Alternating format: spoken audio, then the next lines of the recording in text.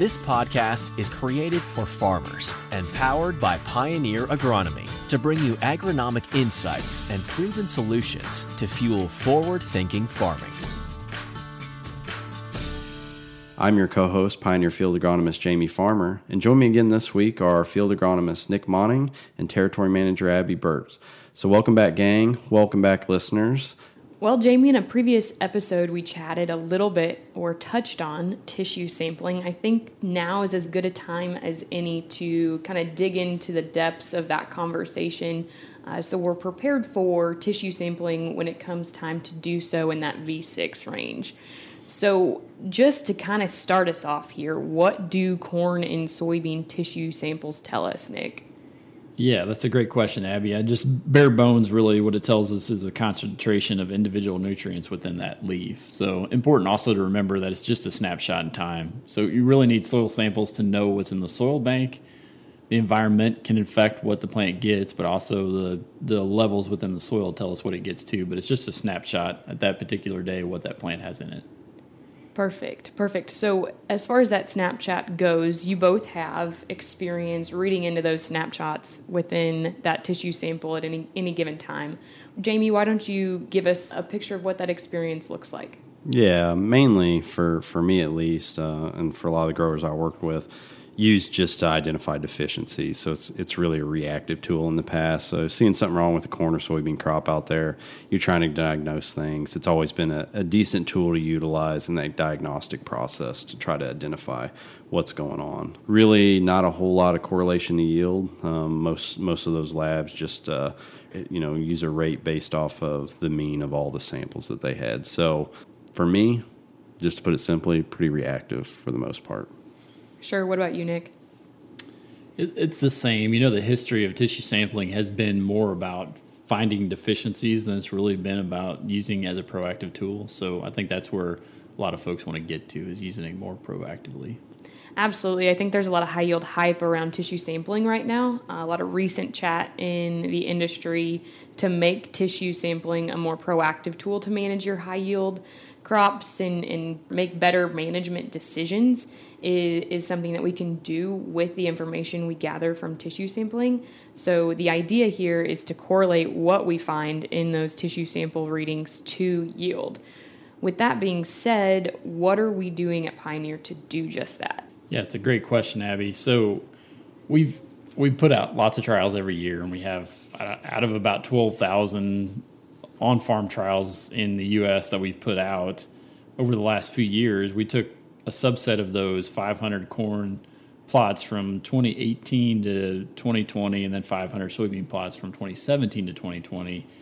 We took tissue samples on those 500 corn, 500 soybeans, 3 different timings. So in corn, it was V6 to V8, and then it was basically tasseling to R1, which would be silking, so pollination stage, and then R3 to R5. And then on soybeans, we took it R1, which is beginning flowering, R3, beginning pod fill, and then R5, beginning seed.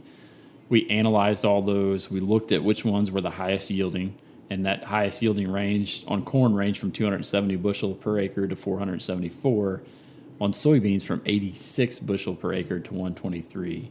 So then we looked at those samples. We determined which nutrient at each stage was most correlated to yield, and we developed some new sufficiency ranges for corn if we're shooting for high-yielding corn, so over 270 bushel, and high-yielding soybeans for over 80 bushel. And we put those ranges out for each one of those 3 timings. So let's talk a little bit about what we found in corn. Jamie, would you like to touch on that? Yeah, so, from the corn perspective, obviously we talk a lot about phosphorus with corn all the time, and good reason, but discovered that the most correlated nutrient to yield at V6, V8 in all those, like Nick mentioned, all those 270 plus bushel per acre locations is actually potassium. So potassium playing a much more critical role than probably what we had been mentioning in the field when it came to corn.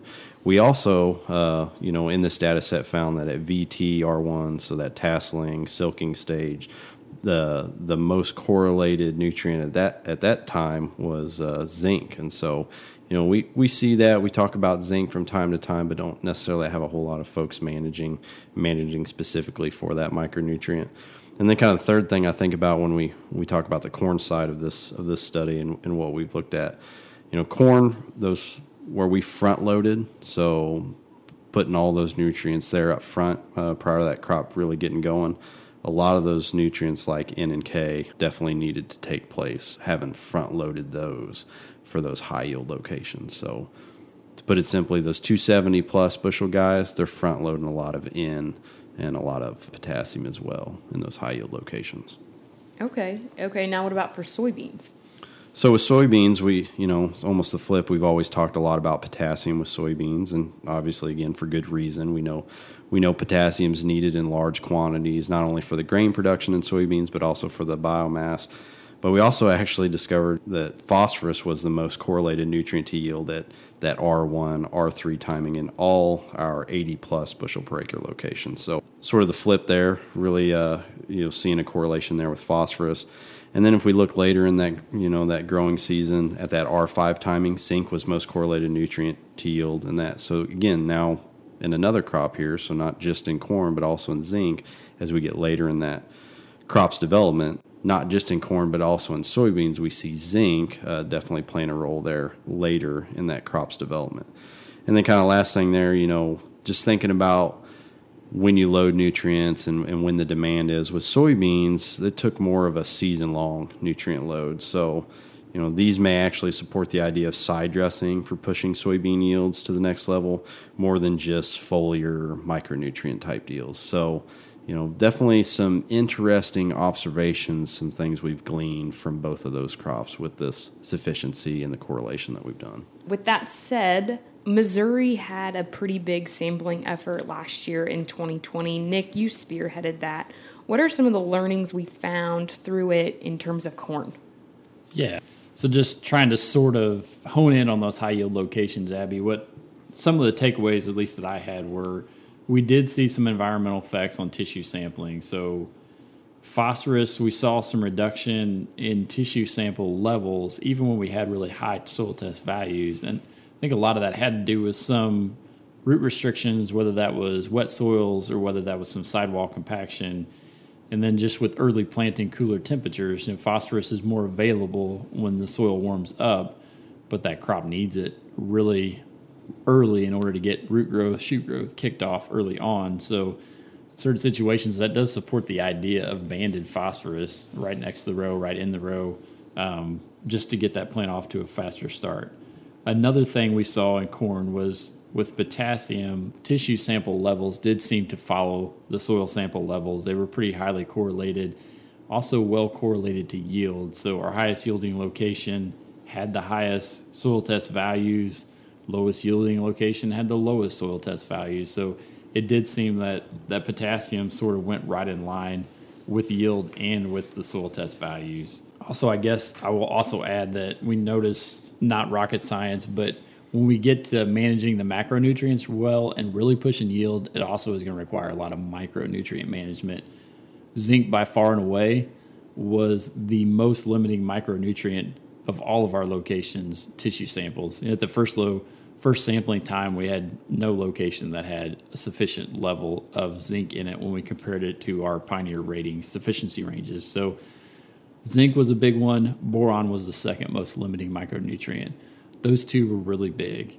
And then the last thing I guess I'd add on the corn is that also looking at those samples, nutrient interactions are not something that just exist in textbooks. They are real, and we did see that, especially with those micronutrients with zinc. It was zinc limited all those locations, but we saw that interaction in each one of those locations with iron, manganese, and copper, which limited its uptake. Phosphorus can also limit its uptake if we get a really high phosphorus value as well. So now that we've covered corn, let's chat a little bit on the soybean side of this conversation. Didn't have as many samples from soybean locations as did corn on the high yielding side, but I guess some of the takeaways or the trends that I would say I saw, phosphorus does need to be built up along with potassium and vice versa. So if we're building potassium, we need to build phosphorus. If we're building phosphorus, we need to build potassium. They need to go hand in hand. So did have a couple locations where we both need to be built up at the same time, and they weren't, but to increase yields. Saw the same trend as zinc with corn. So most all the locations did not have high enough zinc values. Zinc is something we definitely need to work on. Once again, we saw that interaction with zinc, iron, manganese and copper, that negative antagonistic interaction. So where if we have too much of the iron, the manganese, the copper, we limit zinc uptake. We also saw some significant gaps of macronutrients throughout the season. And to me, that almost supports the idea of in-season applications of some of those macronutrients in soybeans. So Jamie mentioned that soybeans tend to take a load of nutrients up season long. It tends to support that idea of making applications in season, which we don't tend to think about. We think about making in-season applications to corn, but not beans. But the data actually seems to support the opposite in some cases. I'm not saying every case, but in some cases, that would take a whole change in mindset. But I've had some growers that have done that, trying to push yields, and it's pretty astounding what that can do to tissue sample levels. Yeah, I think the nice thing that I'll just add here, kind of at the end, summarize what I've learned from this project here locally. Nick spearheaded. I get that question from guys. Okay, so what should I focus on? Well, like he just mentioned, the macros, NP and K. We get that. Maybe now we've got a better understanding of how important some of those are in corn and soy versus maybe we didn't think they were as important. With phosphorus or potassium, with either one there. But then the loading of it, so front loading corn and the season-long approach on soybeans, something we're definitely going to continue to investigate and see how that will reward us at the end of the year when it comes to yield.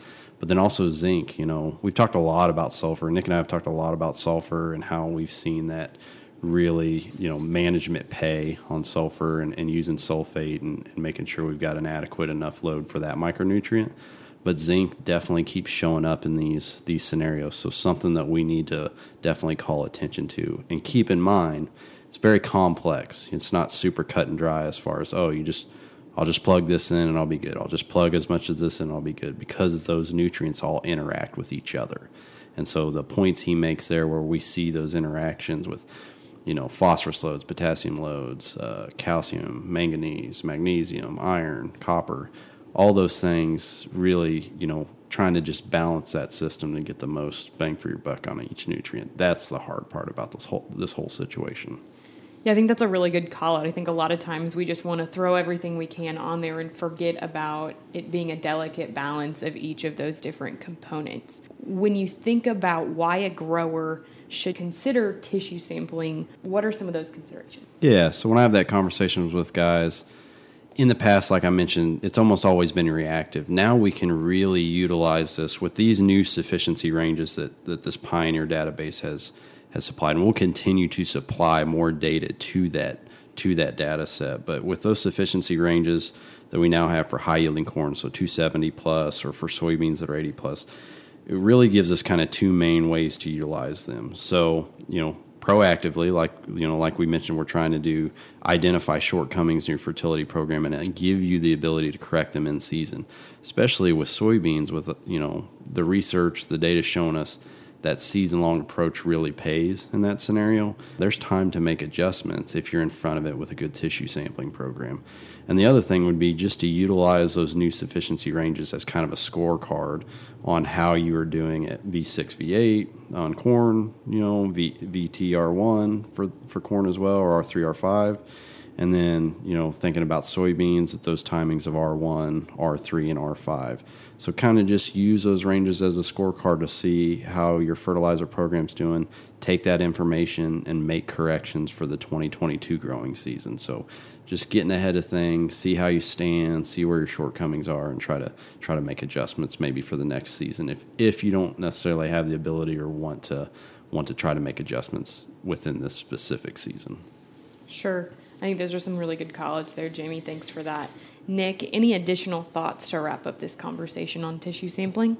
Yeah, I guess just two last things, Abby. One is that you got to realize that the yield sink on that plant can impact the results that you see in tissue samples. So what I mean by that is you can have a lower yielding field and a higher yielding field, or lower yielding plant, higher yielding plant. Tissue sample concentrations on the results you get back could look very similar. But if that lower yielding field doesn't have a big yield load there to suck those nutrients away, it's going to allow them to be in that leaf area. And so those levels might look good, but you actually may not have in the reproductive stages that much yield there. So you may get a false result, I guess is what I'm saying. So I guess what I'm saying is you might take the wrong analysis of those results. Just keep that in mind. Yield potential is kind of important when it comes to tissue sampling.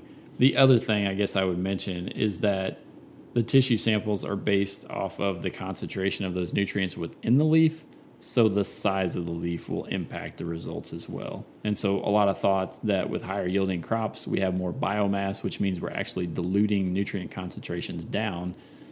So lower yielding crops, less biomass, so actually the concentration is higher within that leaf. So again, it comes back to where those two could look similar, but I think it's just really important to match up. Don't use tissue samples alone, match those up with soil samples and with different parts of your management that you're doing. That's where the whole art of high yield comes into play, is being able to manage all these pieces individually. There's no silver bullet. Tissue sampling is not a silver bullet. It has to be added as part of a tool in the management program. Yeah, that's a great way to put it there at the end, Nick. There's not a silver bullet when it comes to the high yield thing. There's a reason that this system's so complex that it's not easily mastered. And so you think about the guys, Dowdy, Hula, Kip Colors, the folks that have been up there at the top, when it comes to yield contests and things like that. There's been a lot of trials and tribulations and a lot of work behind the scenes of trying to make sure they balance everything right and then achieve those highest yields. But don't let that deter you, the complexity of this. Definitely take the opportunity on some of your higher yielding fields or a pet project type of deal. Work with your local Pioneer sales professional and utilize these sufficiency ranges just as a scorecard to begin with to see if there's something you could change in your fertility program to maximize a little bit more yield potential. Absolutely. I think the bottom line here is that there are so many tools at our disposal, at growers' disposal, to achieve higher yields. This is one of them. Resources that come with information straight from people like Nick and Jamie who've done the research on their own and have seen it firsthand. So with that being said, as Jamie mentioned, reach out to your local Pioneer sales professional if you have interest in utilizing tissue samples and want to see how your nutrient levels stack up. I think this is a neat conversation, one that I've learned a lot from. So thanks, gentlemen. Yeah, no problem. Like you mentioned, reach out to those folks and then also go to pioneer.com to read some of the research articles that have been published here on the work that we've talked about. Nick, if folks don't know where to find the podcast, where should they look? Podcast.pioneer.com. Obviously, we ask you to go ahead and subscribe to the podcast so you get a new one up. You get a notification. And then, Abby, for folks that can't find us in the field, where should they look? You can find me on Twitter at Abby, ABBY, _Bertz, BERTZ. And I'm at the Jamie Farmer. So with that, we thank you for your time. We thank you for listening, and we look forward to speaking with you guys again. Thank you for listening to this episode from the Pioneer Agronomy Team. Be sure to visit pioneer.com/podcasts to access additional episodes and learn more about our extensive on-farm data and innovative digital tools that are fueling forward-thinking farming.